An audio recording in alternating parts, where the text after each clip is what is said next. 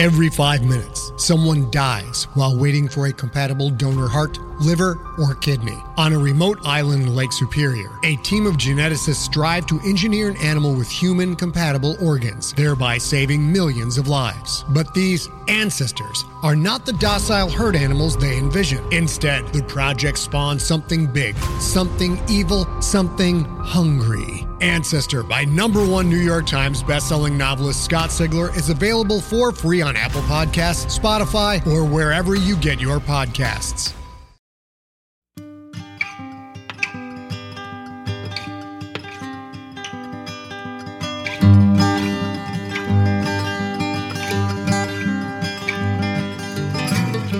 Hello and welcome to the Drabblecast, episode 410. The Drabblecast is a weekly audio fiction magazine that brings strange stories by strange authors to strange listeners, such as yourself. I'm your host, Norm Sherman. On this week's Drabblecast, the voices inside your head, a subject we, of course, in the podcasting world love to go on about, considering that's pretty much all we are to you. Wouldn't it be fun if you looked down at your phone or podcast player right now and noticed that you hadn't actually ever pushed the play button yet? You're listening to NPR. I'm Diane, your mother. Support for NPR comes end it all.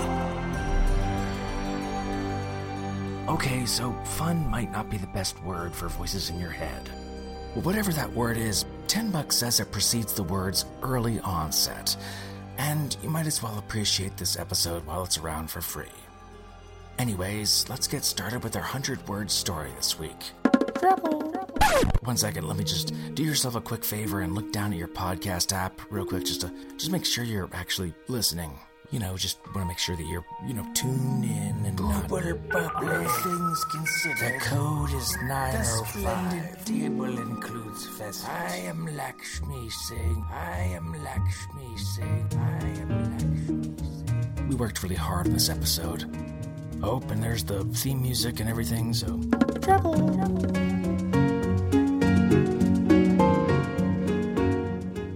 Drabbles are stories, exactly 100 words, no more, no less. And we like to warm things up here on the show with these fun little story appetizers. And we accept submissions each week from our audience through our discussion forums at forums.drabblecast.org. In the Drabble section, give it a shot. Our 100-word story this week is called Voices, and it comes to us from listener Sunner. Here goes. Where am I? Why is it so dark? I can't feel anything, a panicked voice yelled. The grubby boy on his knees, washing the floorboards of the laboratory, winced at the volume, but the elderly scientist, intent on the boiling flask, gave no indication he heard. Another voice yelled, "Shut up, you fool! You'll give us all headaches." There were giggles and moans from numerous voices. The boy looked around but could see no one else. And then he looked up to the high, dusty shelves where a new jar had been added to the row of brains.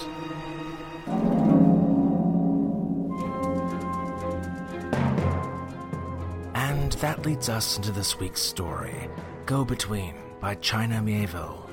China's a weird fiction writer living and working in London.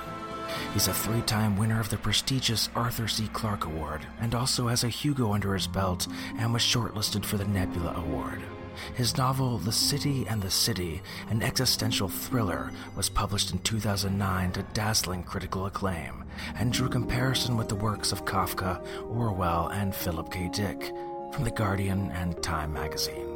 Our story is read to you by voice actor, radio producer, and voice of underwriting at NPR, Chioke Ianson. Support for this podcast and the following message come from Babbel, a language app. Learn to confidently speak a new language with effective There must be things certainly have changed in Wobegon. This guy gets it. Chioke's a busy guy. In addition to being a big fan of the Drabblecast, he's also assistant professor of African American Studies at Virginia Commonwealth University, where he teaches his students how to walk the line between faith and suspicion through criticism.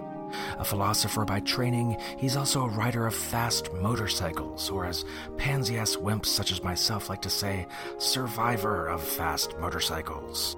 Give me more walls, man. Give me more wheels and walls. And that crazy little contraption there you got. Choke was recently a guest judge on NPR's Wait, Don't Tell Me, which is one of my favorite shows ever. Peter Siegel's my absolute idol, and also just happens to be the name of my favorite body pillow. Before I, realized that naming pillows was silly, and bodies don't really care one way or another. Anyways, it's a fun listen. I'll link to Choke's episode of Wait, Don't Tell Me in our show notes. Check it out. So anyways, without further ado, we bring you Go Between by China Mieville.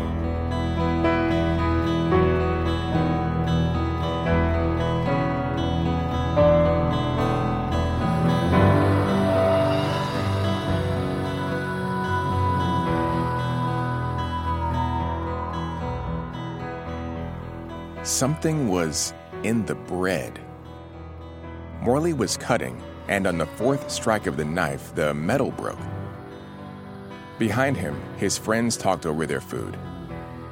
Morley pried the dough apart and touched something smooth. He had marked it with a scratch. Morley could see the thing's color, a drab charcoal. It had been a long time since this had happened. "What's up?" someone said to him, and when he turned, his face was relaxed. "It's gone moldy." He put the bread in the rubbish where he could reach it again. When the others were gone, Morley took the bread out and pulled it apart. From its crumbs, he drew a tube, a gray baton that fit thickly in his hand. The line of a seal was just visible at the end. Morley did not open it. He turned it over. There were instructions on it in small type, embossed as if punched out from within. "Concealed by rubbish bin at easternmost exit, St. James Park," it said. "ASAP, YWBC."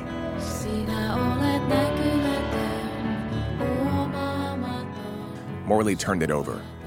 He felt the crack of its opening and the larger, more ragged mark he had made. The mar made him anxious. He packaged it tightly in a hard cardboard tube.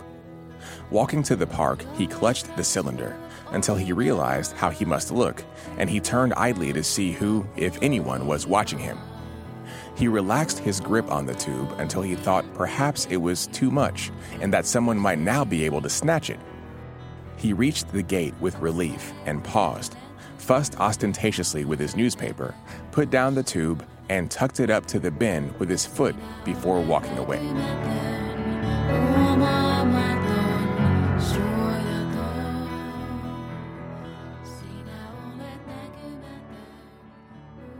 The next day, he completed the evaluations he was working on. Morley ate lunch out, and when he headed for home, he stopped and bought 2 new hardbacks. He had ice cream in a cinema cafe until the next showing of a film, which he sat through until the end of the final credits. He ate at a pizzeria, sitting outside, reading one of his new books, but nothing did any good. Through it all, he never stopped waiting. He imagined the park wardens, the dustmen becoming intrigued by the cardboard tube, looking to see that they were not watched and then taking it from the piles they collected. He imagined them opening his package, unscrewing that gray rod and drawing out whatever it was he had been charged to deliver. He should be calmer, he knew, but it had been so many months since he had last had to do any of this. Finally, 2 days later, when he thought it must have arrived wherever it was going, he felt relief. He pushed his life back into its usual shape quickly. Though he knew this could not be the last of it, he was pleased that he had not obsessed as he sometimes did, that he had lost only 2 days to his duty. Early on, it had been more. He was so successful that when he at last received another instruction, it came as a shock. October, and Morley was enjoying London's autumn smell. At a newsstand, he picked up a copy of the Standard and hesitated by the chocolate, looking for the low-fat version he had trained himself to pretend he liked, but suddenly hungry for a real bar, took and paid for with a guilty devil-may-care attitude. He unwrapped it as he walked. The first bite he swallowed, but it was on the second bite that his teeth touched something hard. He gasped and came to a halt, staring into the wet, melting sweet at something much darker and more cold inside. He stared at the chocolate and thought, but I was just about to take another one. It had been a long time since he had dwelled on this phenomenon. He had thought himself inured to his instructor's unerring knowledge of what he would pick. In the first months, he had been constantly aghast at the fact, had imagined unseen cadres watching him, gauging what he was about to buy, somehow pushing their messages into things just before he touched them. But that was impossible. The inserts were already there, waiting for him. Morley, always knowing that it was useless, had attempted to trick those who contacted him. In shops, he would hover for many seconds, his hand over a specific item. He would pick it up, walk on, then suddenly return and grab a replacement. It made no difference. For weeks and months at a time, his shopping was untouched, but when they wanted to pass on a command, he could not evade them. Twice now, obscurely shaped, opaque containers were delivered in products he knew he had taken quickly and at random. The last in a jar of mayonnaise, threaded through a pack of dustbin liners. Once, Morley had spent days living only off translucent products, holding each glass or plastic container up to the light to see it was uncontaminated by commands before buying them. But he had been too hungry to continue like that for long. The chocolate contained something like a fat pen lid. Thankfully, Morley had not bitten it. Leave this on your seat on the last southbound Victoria Line train between Pimlico and Vauxhall, it said. ASAP, YWBC. Morley stared at the order and hated it.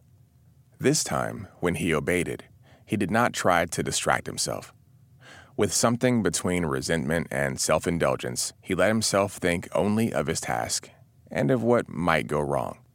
From the station at Vauxhall, he went straight home and drew a chart of all the places the little package might be intercepted. He ranked them in order of potential danger. The next day, and the day after that, he called in sick and spent the entire day watching the news. Police intercepted a bomb in Syria. Greek doctors saved the lives of twins. A strike by baggage handlers in Paris was averted. A serial sex offender was caught in Berlin. It might be any of these, Morley thought as he stared at the screen, at these and other stories, and tried to read some secret nod in the reporter's words. Of course, his actions might have their effects in the work of hidden agencies, which measured their successes precisely in stories that no one would ever hear. Morley knew that. He also knew that what he forwarded might have no effect at all on anything. He did not believe it, but he knew it might be. This must be important work. He had long ago decided that was the only thing that made sense. It was what had first changed his opinion of his tasks, had turned his paranoia, his fear, into something like pride. The truth was that it was not just the tedium of clear soups and water or white wine that had aborted his experiment with see-through goods. It was also a growing sense of anxiety, a fear that he was succeeding, or perhaps that he was missing messages, and that he must not, because important things depended on him doing the duty given him. He had never believed that the insertions were everywhere, that everyone received them randomly, but that no one ever said a word. He had been chosen, for opaque reasons, to be the middleman. Whoever was contacting him must need anonymity, a certainty that they were not being traced. Hence this subterfuge, entrusting their deliveries to a stranger. Morley had been watched for years, since he was a boy. It was the only thing that made sense. They must have had to make sure he was suitable at first, that he would not fail, that his curiosity would not goad him to open the little containers and let their contents get into the wrong hands, into his hands. Then, a few days on, there had been another little gray baton in his bread. Concealed by rubbish bin at easternmost exit, St. James Park, it said again. ASAP. YWBC. Morley was horrified.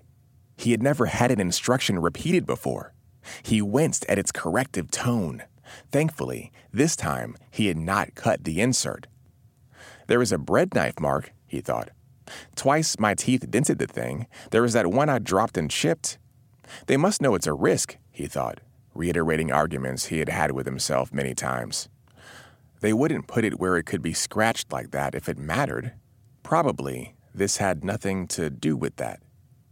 Still, he imagined whoever had received it examining the first tubular casing, touching the blemish, throwing it away unopened, unsure if they could trust it. The thing the key had contained might not be used, and that might be what lost the battle.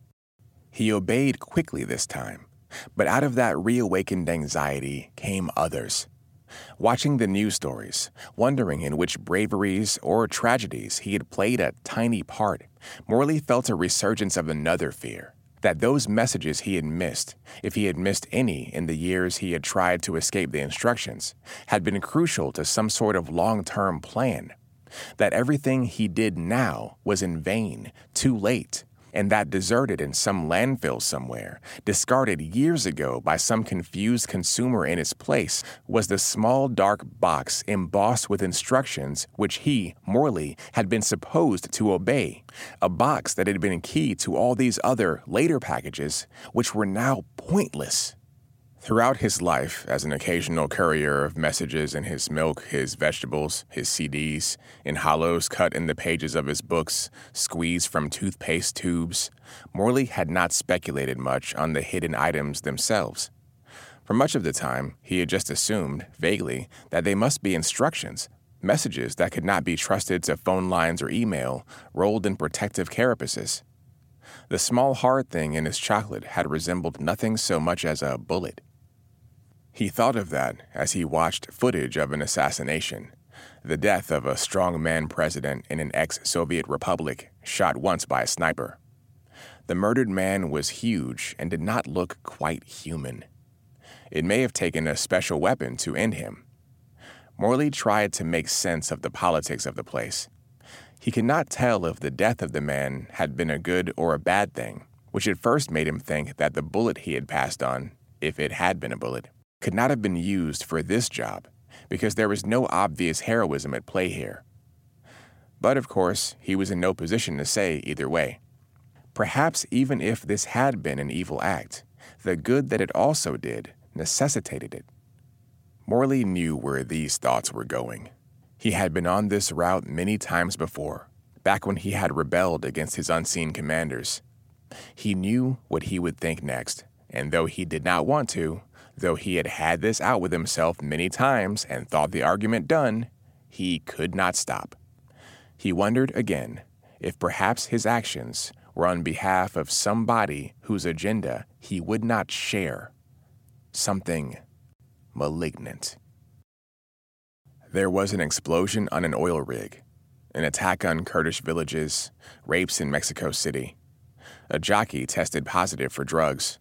There was a bloodless coup and a bloody intervention. Morley saw the little bullet, or bullet-shaped thing, or tightly folded instructions in a bullet-like case, held in the hand of the horse rider or the doctor whose test discredited him, in the pocket of the African general who took power promising peace, in the gun belt of the mercenary whose forces invaded the capital. He knew also that these items and the others that preceded them might be nowhere he would ever see. They could be hidden, along with the orders they must have contained for those higher up than he. Did I do that? Morley thought as he watched the successful docking of a shuttle with Mir. Did I do that? A child smuggling ring broken. That? The torture and murder of a Russian anti-racist. A company excelled. The end of a conflict came, and a new conflict arose. Morley went to sleep an unsung hero, but woke in the night, horrified at the knowledge that he was a dupe of criminal stupidity. He became a champion again, and then a pawn, and then an irrelevance. At work, Morley thought of the men and women who issued him his real orders somewhere in their white room or their cave, their satellite. "You know all this stuff in Chechnya?" someone said to him in the pub, and he started. Yes, he knew about it. He watched the news, and now he thought constantly about the death squads, the resistance fighters. The person who had spoken was saying something like, "They're all as bad as each other," and distractedly, Morley was glad to hear that others were intervening and disagreeing, but he was not paying close attention. He hoped that when next he was issued commands, they concerned the Chechnyans, or the South Sudanese. "If you could do something about it," someone was saying, but Morley was ahead of her. "I can," he thought. Every time he bought anything, he felt his stomach sink in case there was an instruction, yet he was still eager. He was afraid that enthusiasm or anxiety would count against him. He was careful not to display any expectation. He picked products from shop shelves firmly, without hesitation. But of course, nothing came. For many days, nothing came, and he thought often of his duty and how he would like to do it. A tanker was lost in the North Sea. Livestock was bled dry in Mexico by some goatsucker. Nothing came. Crop circles returned. Diseases took thousands. Corruption brought down banks. Nothing came. When it did, in the end, the instruction was larger than any he had received before. He suspected as much before he had unwrapped his carton. He hefted it up. "Deep pan vegetable feast," he read, and eyed its thickness. Inside it was a disc, almost an inch thick, the diameter of a small frisbee. It was the same dark gray that most of the others had been, perhaps a little lighter or darker. Morley shook it, but it made no sound. There was a line of text just visible bisecting it, where it could be pried apart. "Forward to," he read on it, and then a post office box number. "ASAP," it said. "They want me to send it?" Morley thought, bewildered as he kept reading. "They've never—" He stopped hard as he reached the last line. "Thank you for your cooperation. Your work is done. You will be contacted." Yesterday was bad comparison. Yellow wears bad conscience. You'll wear a basket case. Of course not. Of course not. You will be complicit, connected, collected, conniving, co-opted, collated, concerned. Of course not. You will be contacted. Morley had understood very clearly what YWC meant. Letters he had read on every insert with which he had ever been entrusted until now. He put the disc-like thing on the table, stared at it. For minutes, he stared at it, until he knew what it was that he felt. Horrified and bereft. He should be happy. There was no hint of displeasure in the message. It seemed they were choosing a major task with which to finish his sentence. The job was done. That was the implication. It wasn't that his work was done, but that his work was done. That things were irrevocable now. He supposed he had helped bring in a better world. As he wrapped the canister to put it in a box, though, he thought suddenly, "I've been replaced." And he became so enraged that he slammed the thing down. "Why have they replaced me? What did I do wrong?" In the post office, in the long, long queue, he could not stop staring at a woman 3 people in front of him. She held a large padded envelope close to her. Abruptly, she let it drop and held it loosely while she looked around, taking in everyone. She drew her hands up again, slowly, the package creeping back towards her chest, and she tried to put it down again and walked briskly and with relief to the service window when it opened. Morley was still. The queue became restive, but he did not move. Behind him, an elderly Rastafarian gripped a poster tube in 2 hands. A young mother fussed with the cardboard box she had put beside her baby in its pushchair. A teenager was picking with what looked like great nervousness at the large wrapped case he held. "Excuse me, mate, are you going to—" But Morley ignored him, stared at the parcels in the line. "I'm surrounded by colleagues," he thought. And then, almost instantly, "I'm surrounded by enemies." Men and women from his own organization, or from splinters of that organization, renegades or opponents dedicated to destroying him, those who would make things far worse for Chechnya, for the economy, those whom he must stop. None of them know, he thought. He was the only one who knew that there, in the post office, ignoring each other and filtering out the tiny mutter of a Walkman, glancing at the clock, fidgeting, they were all at war. There must be civilians among them, and they were in danger too. Innocent people could get hurt. Careful now. Be careful. Morley swallowed. He closed his eyes. I'm losing it. Mate, excuse me, but the queue's moving? Go on, mate.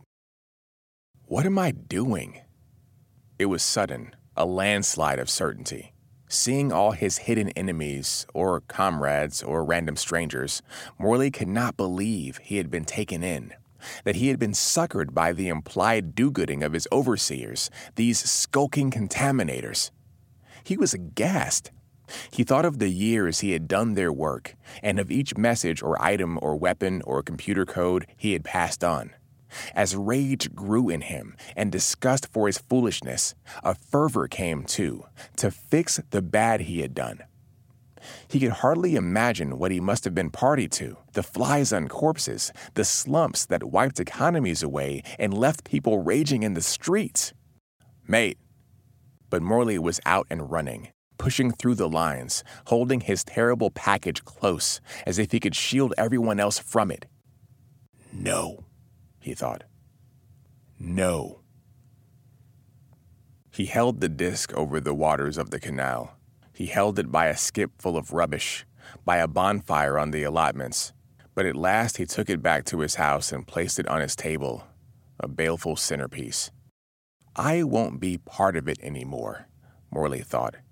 Fuck you, he said to himself, staring at the container. He put a potted plant on it, trying to make it banal. That night, when his phone rang, Morley was horrified but not so surprised to hear the curt message, the voice so clipped he could not even tell the sex or age of the speaker. Is this? It said, and then a gasp, a contained sound, and then, you're just bloody asking for trouble, ain't you? And there was laughing, and then the line cut. Morley did not leave the house for days. He picked up a knife whenever the phone or the doorbell rang, but that one call seemed to be the end of it. I knew it, he thought, and most of the time believed. I was right about them. They wouldn't threaten me if they were on our side. Nothing came for him. He watched the disc. It sat below the china pot through the weeks of winter into spring. Morley carefully watered the plant. For a time, he flinched when he shopped, and then he stopped, as he found nothing in his products. He watched what happened in the world around him, and was as sure as he could that he was not to blame. He was more and more certain that he had done the right thing. By March, he had almost stopped worrying. When he came back to his flat one day to find his window broken and his home trashed, his video and stereo taken, his books thrown to the floor, he even fleetingly thought that it was just a burglary. But it did not take him long to trace the footsteps of the intruder, to see how they had hurried from room to room as if they had been looking for something. They had been interrupted, it seemed, had not spent long in the kitchen. The disc was untouched, fringed by the leaves that now half hid it. They would not have expected it to be there. Morley felt the raised instructions again and sat on the floor. The police were sympathetic. They made it clear that he should not expect too much. I expect nothing, he thought. You can't track the likes of these. You're no good to me at all. They want me. Is it Is it like most other break-ins?" He could not restrain himself from asking, and the liaison officer nodded and watched him carefully. Yes, it's," he moved his lips. "Sometimes people find this sort of thing very upsetting.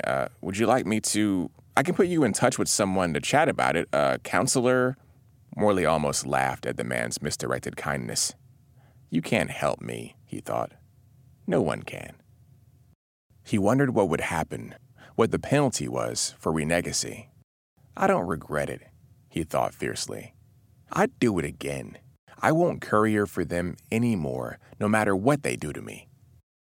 When the policeman phoned him some days later, it took Morley several seconds to understand what he was saying. The message was so unexpected. "We've got him." Morley could not understand how the operatives could have been so careless. A botched job, a rush, the incompetence of some new agent, he could not understand it. "They were caught selling this stuff?" he kept saying. "Yeah," the officer said. They sat in the police station canteen. "Junkies, they know they should use a fence and all that, but, you know." He waggled his eyebrows to indicate that it was difficult to care when you were high. Morley wanted to see him, this so-called junkie they had caught. But he was not allowed even to peer through the grill of the cell. His heart was hard in his throat. He thought of the man in that little room, impassive, wearing nondescript, forgettable clothes, waiting for the police to receive a message from some astonishing lawyer or government minister and to let him go, or for a midnight visitor to free him in some effortlessly daring raid. Morley imagined him a big man, but not so big as he was slow, with a face that showed no emotion at all, nor purpose. Morley did not know if he could bear to see the face of his designated punisher. Why did you get caught? It did not take much to find out the supposed name of the man the police were holding. A word to a few of the officers he had dealt with, and he learned when the suspect would be released, soon to be rearrested, he was assured. Immediately, they could find a fingerprint or DNA, they said. They would be coming to dust again. Morley wasn't to worry, they said. Morley could still not believe what he was going to do, but he could not live this way anymore. He waited as the day went, and grew more and more frightened. He did not give the thought words, but he knew that this might be his final day. How will I recognize him? He thought, and then suddenly remembered the photograph the desk clerk had showed him. Those things aren't accurate. The photograph made him look, I don't know. He considered the way the man would walk, ignorable, invisible, forgettable, and all full of power. I have to be very careful, Morley thought again. I'm going to see one of them, he thought, any minute. When the man left the police station, Morley felt as if he could not breathe. It was late. He tracked the man quietly toward spiraling estates that seemed empty. The man's disguise was consummate. His furtive movements, his anxious little tics, perfect. Morley hung back, but as he saw his target stop by a stairwell, in the shadows of some industrial bins lighting a cigarette, he was overcome. He had thought he was only there to track, but now he ran forward in fear and anger and wondered as he approached if this had always been meant to happen. Morley was sobbing as he attacked. He knew he could not give his target a moment to prepare. Who are you? He whispered through the scarf around his face. You leave me the fuck alone. He gasped. He sucked in breath, gripped the man's throat, and barreled him down to the ground. His hands were shaking. Just who the fuck are you? He croaked. The man he held was whining like a child. Morley pushed his face into concrete. Shut up, you aren't fooling anyone. You understand me? He jabbed. Tell me, what the hell do you want from me? He stretched out his arms hard, trying to keep distance from the man on the ground. The burglar was crying. Desperately, Morley kicked him, hard. Tell me, he said. Was it you I done? The man whimpered. I didn't mean nothing, man. It didn't mean nothing. Please don't hurt me. Urgently, Morley watched the man's arms, his legs, ready for an attack. His quarry was thin, and his face was scabbed. It was hard to make sense of his expression. For a moment, Morley saw a calculation on the man's face, and he opened his own eyes aghast, but just as quickly, the expression was gone, and he was left unsure. "Who are you?" Morley yelled again, as the young man, flapped his bloody hand in defense. I ain't nothing," he gasped, and Morley watched him, and suddenly understood, and came in close. "What did they tell you?" he said urgently. "I'll make sure you're safe. Whatever they threaten you with, the police can protect you. Who were they? The ones who told you to break in? What did they want?" But as he shook the man and hurt him badly, Morley could not make him talk. He could only cry, holding up his limp arms. And at last, Morley had to throw him down and run, leaving the young burglar howling and tearing at himself with tension and frustration. The man was a flawless actor, or was certainly well chosen by the hidden agency, for both his ignorance and expendability. Either that, or he was too terrified to speak. Or perhaps, Morley thought, the police had the wrong man. Morley cleaned his flat, took the plants off the disc. He heard no more from the police. When he heard about the poison gas attack, he sat staring at the heavy circle, the evidence of his mutiny. On the screen, rescuers in chemical suits dragged young men and women out of the subway. Most were dead. Some were still dying, noisily drowning on their own deliquescent lungs. Morley watched. Their families mobbed the site, broke through the cordons, were held back by police and by gusts of gas, braved them, reached their dead lovers and family with their eyes streaming from more than grief. Some succumbed. Simultaneous attacks in other parts of the city. And Morley heard what the journalists heard. The screams and foreign entreaties, in places of worship, in the offices of giant companies, and in the subway, gas made innumerable hells. Several devices were found and diffused before they were triggered. Even more had been supposed to die than the hundreds who did. A coalition of armies was amassed. There was an onslaught on the poisoner's refuge. Morley watched the conflict. When his prime minister appeared, came onto his screen to ask for Morley's and his compatriots' support, Morley could only focus on the bookshelves behind the leader. Amid the spines were tasteful statuettes, a couple of plaques, and there at the prime minister's right hand, an empty space. What looked like a deliberate gap, what looked like a stand for something. Something circular. Something the size of the disc that had propped up Morley's flowers. Morley felt as if he were choking. A message, he thought. They're saying, "See what we're missing?" If I'd sent it on, they would have it, and they might have stopped this. It was too late to send it now. Morley was stricken. He saw photographs of the hideouts from which the masterminds of the attack had fled, and above in an alcove were two saucer-shaped things, covered with writing, and again a space for a third. Maybe it might have been even worse, Morley thought then, and his heart surged while misery lifted. Oh, thank God, that was it. It would have been even worse if I had not held this back from them.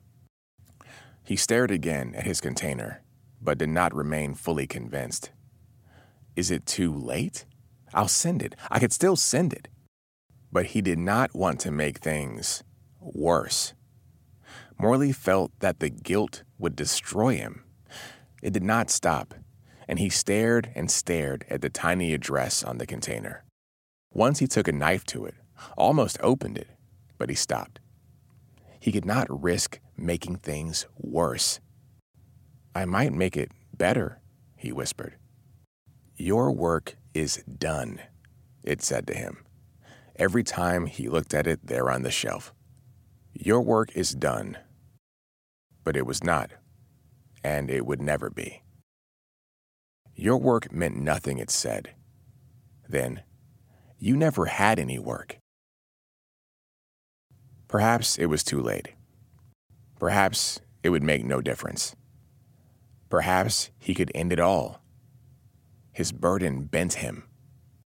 There is no burden, he heard and ignored. You have no work to do. Your work was always done. Outside moved many people carrying parcels. Morley held the disc and watched the war that he had started, or contained, or had never affected at all. When the moon is a counterfeit, better find the one that fits. Better find the one that lights the way for you. When the road is full of nails, garbage pails and darkened jails, and the tongues are full of heartless tales that drain on you. Who would ever notice you and fade into a shaded room? Tell me that it's nobody's fault, nobody's fault but my own. Tell me that it's nobody's fault, nobody's fault but my own. Tell me that it's nobody's fault, nobody's fault but my own. Tell me that it's nobody's fault, nobody's fault but my own. And that was our story. Classic Hitchcockian MacGuffin there, as reliable as a mysterious Monday morning bread cylinder. And speaking of reliable, let's close things out with our 100-character story winner this week by Tired Guy from our forums. Here it goes.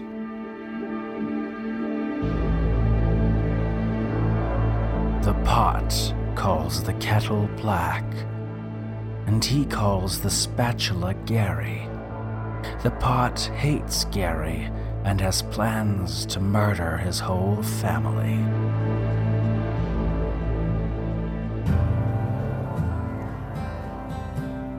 Good stuff. 100 characters, no more, no less. Find the Twabble section in our discussion forums at forums.drabblecast.org. You can post it there, and we might pick yours to be next week's winner. We post them early on Twitter and social media each week. Follow us there at Drabblecast. Remember, folks, that the Drabblecast is brought to you with a Creative Commons Attribution Non-Commercial No Derivatives license, which means don't change it, don't sell it, but feel free to share it all you like. And please do feel free to do so, because that's how we do this. We spread the word, we give free fiction out to the masses, and hopefully you'll donate to us to support us. And that's another thing. Support the Drabblecast if you enjoyed our show this week. Go to drabblecast.org. That's our website. If I don't know what else it could be. Go there and find the support option up there at the top. You can support the Drabblecast at any amount, $5, $10 a month, which gives you access to Drabblecast B-sides, or more. I don't know. This whole thing is based on your support, folks, and we do appreciate any help you can give. Special thanks to our kick-ass episode artist this week, Drabblecast art director Bo Kyer. Are you sick of Bo Kyer yet? I mean, you should be. He's classified by the CDC as a brain fungus transferable by prolonged ocular exposure. So, I mean, what the heck is exposure? I mean, follow your instincts there, folks. Spore more art from him at Bo Kyer on Instagram. Our program this week was brought to you by Melissa Henderson, Jason Smith, Adam Pratt, Sandra Odell, a fortune cookie with the exact fortune of a cookie in your very hands, Zimmerman Bledsoe, Samantha Henderson, Bo Kyer, and yours truly, Norm Sherman, reminding you to push the play button.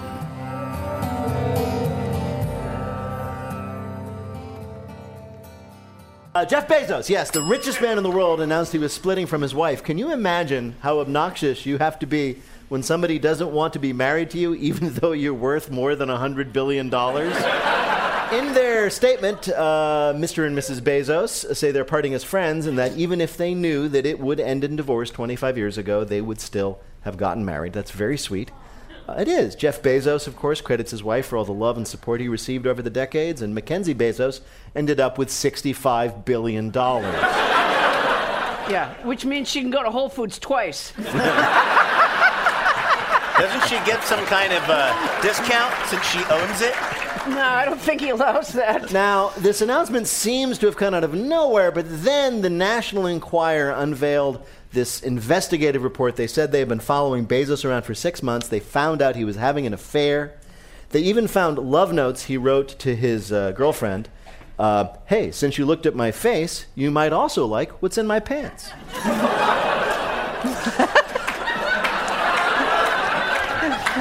He owns Amazon, you see. So I see. The Inquirer actually did reveal the actual texts he allegedly sent to his mistress, and they're a little odd. Chioki, can you read a couple? These are all real. I want to smell you. I will show you with my body and my lips and my eyes very soon. I love you, alive girl. Wow. It's a live girl that really gets you. It really does. You can see why he was so entranced by her. She's alive. Did he write those, or did he just say, Alexa, send some sexts? No, they have that thing on... Hey there, this is Justin Bartha. I made a funny new podcast, King of the Egg Cream. It has the greatest cast in the history of podcasts with actors like Louis Black. I'm torn by my feelings for two women. Bobby Cannavale. You can eat it, or if someone hits you, you can put it on your cut. Melanie Linsky. I wonder what these marvelous things are that look just like boiled chicken feet. Jason Ritter. I can break things and pick locks and kill people. Michael Stuhlbarg. The whole point is to inspire people that they should make themselves better. Ari Grainer. No, don't whet its appetite. What are you, an idiot? Me, Justin Bartha. That's not just any egg cream, that's a Lemke's special. And all narrated by the hilarious Richard Kind. This is the story of Harry Dalowitz and how he rose from nothing to become New York's King of the Egg Cream. So if you like funny true stories, come listen to King of the Egg Cream, available wherever you get your podcasts.